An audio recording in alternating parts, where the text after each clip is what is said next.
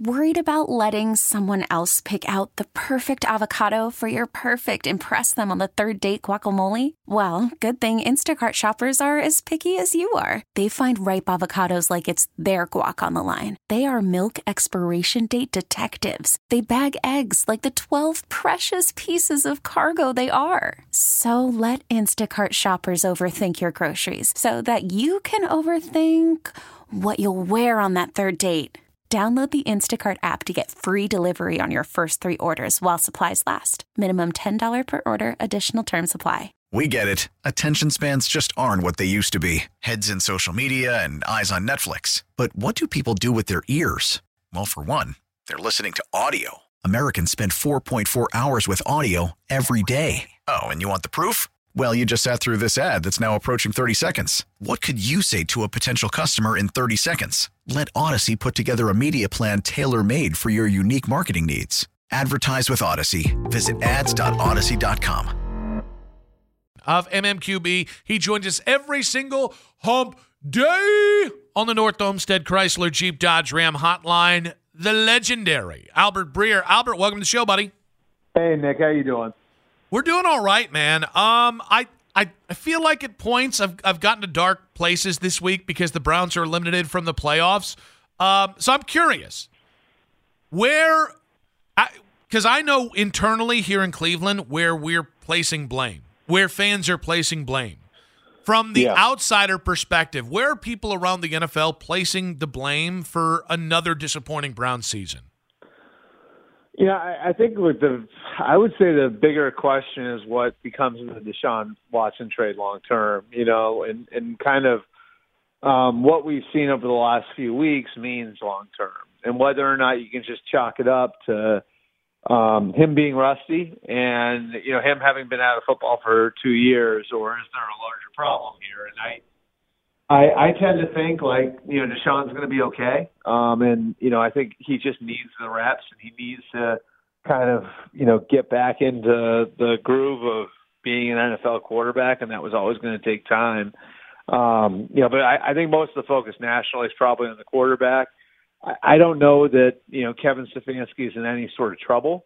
But I certainly think the other piece of this is where his coaching staff stands and where that piece of all of this goes next, and so, look, there are 2 levels to this every year. And, I know when you're hyper-focused on one team, the way people, who root for one team are, you don't really see this, but, in a lot of cases nationally, the way I look at it is there's 2 levels to there being changes in an organization. And, it's either, a total leadership change, whether it's the head coach, the GM, or both, or there's tweaking that needs to go on. And there are a lot of teams that fall into both categories every year.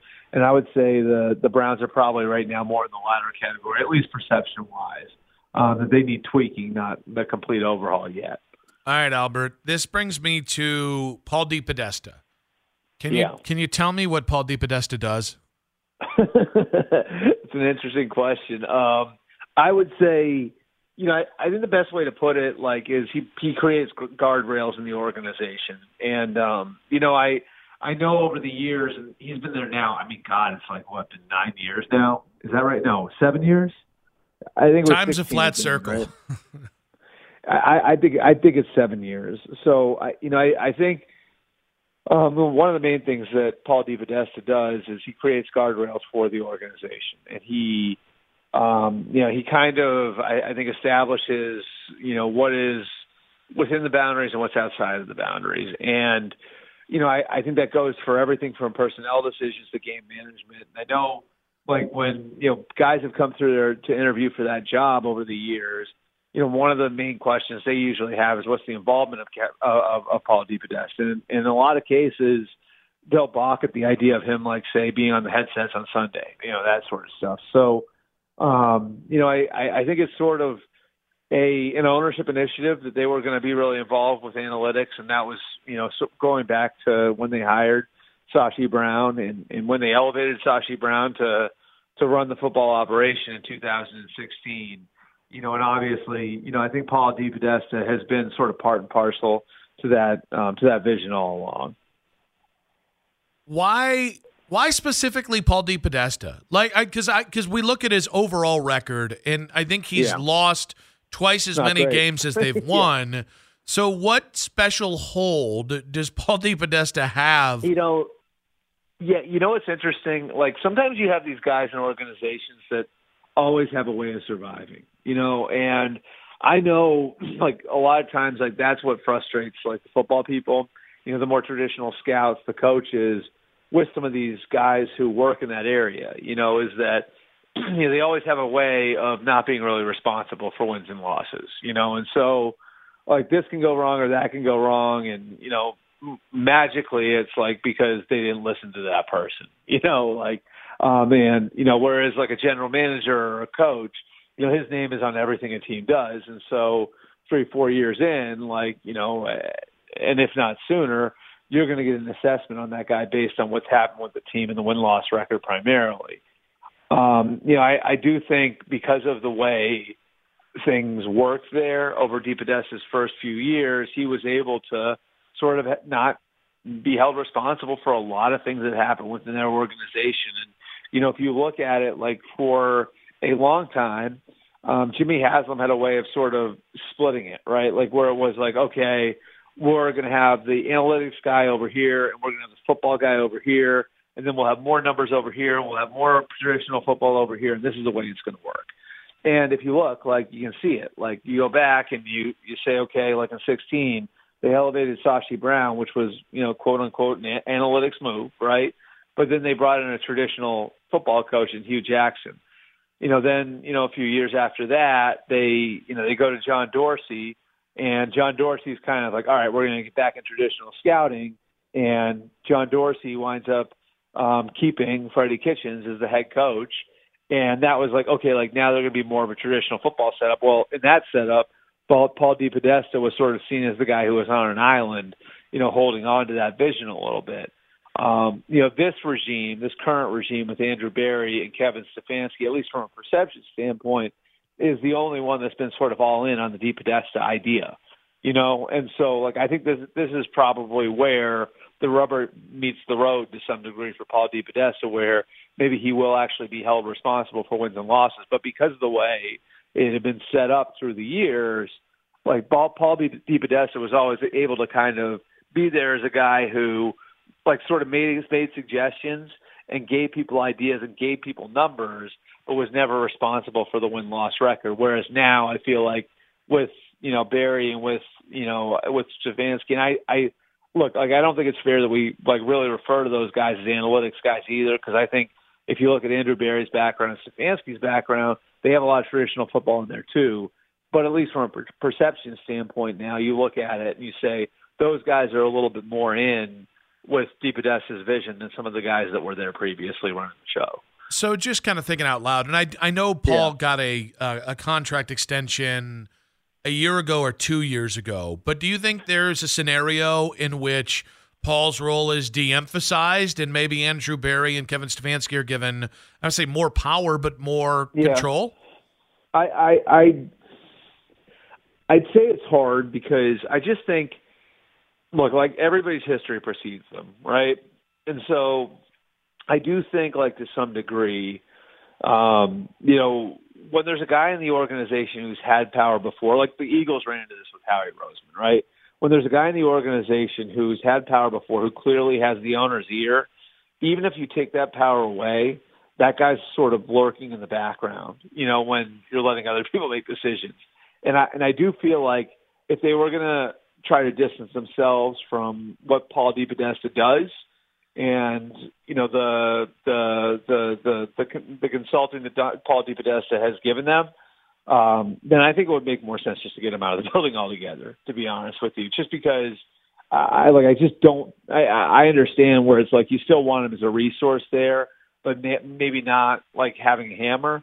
It's really hard to pull that off after the guy's already had power. And again, I think like the situation in Philadelphia, with Chip Kelly and Howie Roseman is probably the best example of it, where the owner loved Howie, and Howie's done a great job. Like, so the owner did the right thing in holding on to Howie, but like by keeping Howie in the building and then empowering Chip Kelly, he sort of undermined Chip Kelly because Howie's still there and Howie feels like he's had his you-know-what chopped off. And, so he's, obviously motivated to tell the owner where Chip's going wrong. And it made for an awkward situation. And so I do think, keeping a guy who's once had power and who clearly has the owner's ear, even if you try to strip him of power, can create really awkward situations across your football operation that you really don't want. Albert, let's go to the Miles situation. Miles getting benched for a series against the Saints. He's been really up and down this year. There was the car accident. I mean, even in his tone, there are times where he seems to throw people under the bus, and then 2 weeks ago, he came out and had this passionate defense of Joe Woods, a guy that we all know he wants fired. Is there a sense that Miles is getting impatient with things in Cleveland? Maybe. I think, one of the things with him, you've empowered him by giving him the contract, right? And once a guy has a contract like he has, if a guy wants to say something, if a guy wants to, if a guy wants to, take his foot off the gas, he can, and that's part of the whole deal. And so, I think that's why in a lot of cases you'll see those guys involved in big picture decision making, when you bring a quarterback in to sit in head coach interviews or offensive coordinator interviews. That's why you do it, because the guy's got the power anyway, and so you want him to be bought into whatever you're trying to do. And so I think it's one of those where with Miles, if he's not being used the way he thinks he should be used, or the defense isn't playing to his potential, and he wants to voice it, he can voice it because he's got the leverage of having that contract and knowing, A, I've got money in the bank, and B, if they were ever to let me go, I would have an enormous market, So I just think it's sort of one of those sorts of situations where when things aren't going well around him, he's got the power to say it. And I think anybody who's been around Miles knows he's a little bit of a free spirit. So, sometimes he is, there are going to be occasions where he is going to let loose that way. I know you already said Gerard Mayo on your halftime Twitter Live. Like that? I love that. Yeah, I loved that. Any other names we should watch out for if the Browns do make a move at defensive coordinator? Yeah, I think Gerard would be good because Gerard has already done a lot of the things that go into being a defensive coordinator. He runs the meetings. He doesn't call it on Sundays, but he runs the meetings. He is, a huge piece of game planning. And he played in the league, so he'd have instant respect from everybody. And I do think, Cleveland's in sort of a unique spot with him where I put it this way on Gerard. I think he would want to go be a defensive coordinator somewhere if he's not a head coach in this he doesn't become a head coach through this cycle. But I don't think he wants to move his family twice to become a head coach. So I think he wants to be somewhere close enough to New England where commuting would be doable. And Cleveland is that. Cleveland's close enough where he could, to some degree, commute. So I think, that's a fortunate circumstance for the Browns. And I do think, having somebody like him who's creative, who's smart, who's succeeded at just about everything he's tried to do, would be good. Outside of him, I think you could dig into, the staffs, in Philadelphia. Jonathan Gannon's done a fantastic job. Cleveland native has done a fantastic job there. Can you find somebody on his staff? D'Amico Ryans, obviously, in San Francisco now, they've gone through two coordinators, and Robert Saleh and D'Amico Ryans, who've upheld a high standard there. So San Francisco would be another team where you could go and look and see if there's somebody on that staff. I don't have an obvious name other than Gerard, but I do think there'd be guys out there on those staffs that would be worth taking a look at. Albert, since we only have you for a few more minutes here, I did want to look around the NFL. Are the Raiders making the right decision here with Derek Carr, benching him for the rest of the season, clearing the decks to potentially move him this offseason? I think they are, because I just think, you look at where they were when Josh McDaniels and Dave Ziegler got there. Really, I think that they were sort of in this weird spot where it was they were in the playoffs last year, but there were some clear holes in their roster. And the question was, could they coach around and play around the holes? And I think it's pretty clear that to some degree, at least, they misjudged the roster in thinking like, okay, like we're going to go out and be able to play great offense. We can mask some of the issues we have in the offensive line, and then all we'll need on defense is to be able to cover and rush. And they have obviously the two guys to rush in Chandler Jones and Max Crosby. I think the issues they've had on the offensive line, the issues they've had up the middle on defense have prevented any of that from coming to life. So, I think now what you're looking at is where the idea with Derek Carr was like, let's hope that we can be happy with him for 4 or 5 years. And like, that'll give us some runway to find the next guy. And maybe we find that next guy after 2 years. Maybe we find him after 4. But either way, we give ourselves flexibility. It's the Alex Smith and Kansas City model. And I think like the availability of Jimmy Garoppolo really hurts Derek Carr here in that like now they could look at the Raiders could do that contract and they could say, okay, we'll give him a year. And then after a year, Jimmy Garoppolo is going to be available, who Josh McDaniels has background with. And we can make a conscious decision on whether or not Jimmy Garoppolo is a better long-term stopgap than Derek Carr is. And, oh, by the way, Tom Brady is going to be available, too, if we think we're close. And so I think that's sort of the way that the Raiders played this. And I just don't think Derek Carr played well enough to head that off. I think it was sort of where it was like a 17-game trial where it's we'll see if Derek Carr can play well enough where we're not going to want to go after either of those guys. And I just don't think he's played at the level he needed to fight off the temptation there for Josh McDaniels and Dave Ziegler to go and bring in a quarterback that they have familiarity with from New England. Albert, we've got about 75 seconds. Where does Baker Mayfield play in 2023, and where does Sean Payton coach in 2023? I think there's a good chance Sean Payton's back in the booth at Fox. I'd say that the one caveat is Denver could like just drive a Brinks truck, into his house. And, the Walton family obviously has the financial wherewithal to do whatever they want, so I think Denver could do that. That said, I still have a hard time seeing him wrapping his head around the idea of working with Russell Wilson in Denver or tying his future to, the ownership in Arizona, the quarterback in Arizona, and it doesn't look like the Charger job is coming open.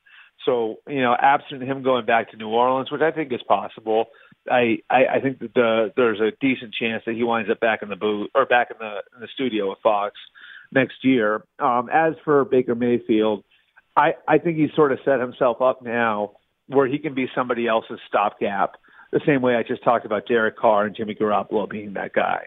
And, I think like his ability to adapt to the scheme in short order in Los Angeles, it tells you sort of what you need to know on Baker Mayfield, which I think we learned in 2022 when he was playing for Cleveland, which is when a lot of things are right around him. And when he's getting coached the right way, like you can definitely win with him. Now you're not going to win because of him, maybe, but you can win with him. And so I think he's probably back in Los Angeles next year. And I think the way they look at him is he's our first swing at eventually replacing Matthew Stafford. But I certainly could see a team that's like planning to draft a quarterback, like say like a Houston, and it says, well, like let's bring in Baker Mayfield to be our starter for now until the rookie's ready. I think that's probably the next step in his career. Albert, great stuff, buddy. We appreciate everything. You gave us a lot to react to. You basically figured out the rest of the show for us. We appreciate it. Happy New Year, man. Thanks so much. Hey, go Bucs. Go Bucs. Do you guys think the Browns need wholesale changes? That means Stefanski and Barry. That means Stefanski, Barry, and DePodesta. That means considering extreme things like trading one of your best defenders. Or do they need tweaking? And I guess that's where it's funny because if you listen to Albert, there was what I think would constitute a major move that he seemed like it might actually be a possibility. And that was the DePodesta thing. And it's funny because I think people would look at firing Paul DePodesta as a win for football guys because Paul DePodesta is a baseball guy, and which, by the way, people in baseball didn't like Paul DePodesta 20 years ago. He was the outsider then. But I don't think it would necessarily mean the Browns stop favoring analytics. You have a full-fledged department of analytics. an analytic analyst, that's the word I was looking for, that can help Kevin Stefanski and Andrew Berry. I think the problem is, and I think I think this is something Jimmy Haslam really has to ask himself. Does Paul DePodesta need to wield the most power in this organization? Does he need to wield substantial power in the organization? And here's another one. Do we still need Paul DePodesta? Or is Paul DePodesta's way of doing business getting in the way of the Browns football people doing football things? Because another thing that Albert said that I completely agree with, he said it's disingenuous or it's not right, it's wrong to call Kevin Stefanski and Andrew Berry analytics guys. Andrew Berry played in college. Andrew Berry came up in the scouting ranks in Indianapolis. He's just analytics friendly. Kevin Stefanski came up on a staff with guys like Brad Childress and Leslie Frazier and Mike Zimmer. Those guys are not analytics guys. And I've always wondered, when Kevin Stefanski says, well, our offense is based in the run, I've always wondered whether that's how he truly wants to play and is maybe held back, hamstrung by other voices in the organization, or whether Kevin just this whole time prefers to pass. It also, by the way, might be a little bit of column A, a little bit of column B. But I think the Browns have gotten to a point where really intelligent, and I mean really thoughtful, small, I would say small, but tweaks to the organization are necessary. My bloodlust after another disappointing Browns season is not that hard to satisfy. It starts with Joe Woods. But I think making a move on Paul DePodesta would go really, really far. And I think it's interesting that Albert Breer seemed to kind of say that looks like something that could happen. He didn't seem to, because usually if it's not likely or not going to happen, Albert will just say, yeah, that's probably not going to happen. If Albert says, that one might make sense, I have a feeling that's informed speculation. Let's go with Joe. Joe, welcome to the show, buddy. What you got for us? Nick, how's it going, man? Doing well, my guy. Happy New Year, buddy. Thank you. Just wanted to touch base. So I think about some of the other teams in the league. I agree with Albert. I don't think there needs to be an overhaul completely. I'm just looking at some of the teams in the league, like the Ravens or the Steelers. They draft wide receivers so well. I'm wondering, obviously Andrew Berry leans heavily on the scouting department. Just wondering, do you think there might be some tweaking that needs done in some of those position groups, like interior defensive line, wide receivers, some of these groups that have kind of been weak over the years for the Browns? Just a thought, just maybe that's where the tweaking starts, and then they kind of move into some of the higher level leadership roles like coordinators and things like that. Yeah, I think that makes sense too. We've talked, and I thank you for the call, Joe. Happy New Year, buddy. We've talked in a very high level. Joe Woods, coordinators, GM, analytics head coach. One of the best and smartest things I've seen done in sports, about 20 years ago, the Guardians were not having, at that time, Indians were not having any success drafting players. It was in the midst of the rebuild that ended up leading to Victor and Travis Hafner and all their talent, pretty much that era, outside of CeCe Sabathia and Victor, pretty much all their talent came from waivers or trades. And they weren't developing guys. They had consistent high picks. They just weren't developing guys. And so Mark Shapiro revamped that player development system and revamped their scouting system. And then you saw Jose Ramirez signed, and they drafted Francisco Lindor, and Kipnis was drafted, I think, the year before that. And all of a sudden, they started having a really fruitful minor league situation that, by the way, continues to today. Those were tweaks. That wasn't firing Mark Shapiro. That wasn't firing Chris Antonetti. That wasn't, although I do think they ended up firing the manager at the time eventually, Eric Wedge. Thoughtful tweaks. We get it. Attention spans just aren't what they used to be. Heads in social media and eyes on Netflix. But what do people do with their ears? Well, for one, they're listening to audio. Americans spend 4.4 hours with audio every day. Oh, and you want the proof? Well, you just sat through this ad that's now approaching 30 seconds. What could you say to a potential customer in 30 seconds? Let Odyssey put together a media plan tailor-made for your unique marketing needs. Advertise with Odyssey. Visit ads.odyssey.com.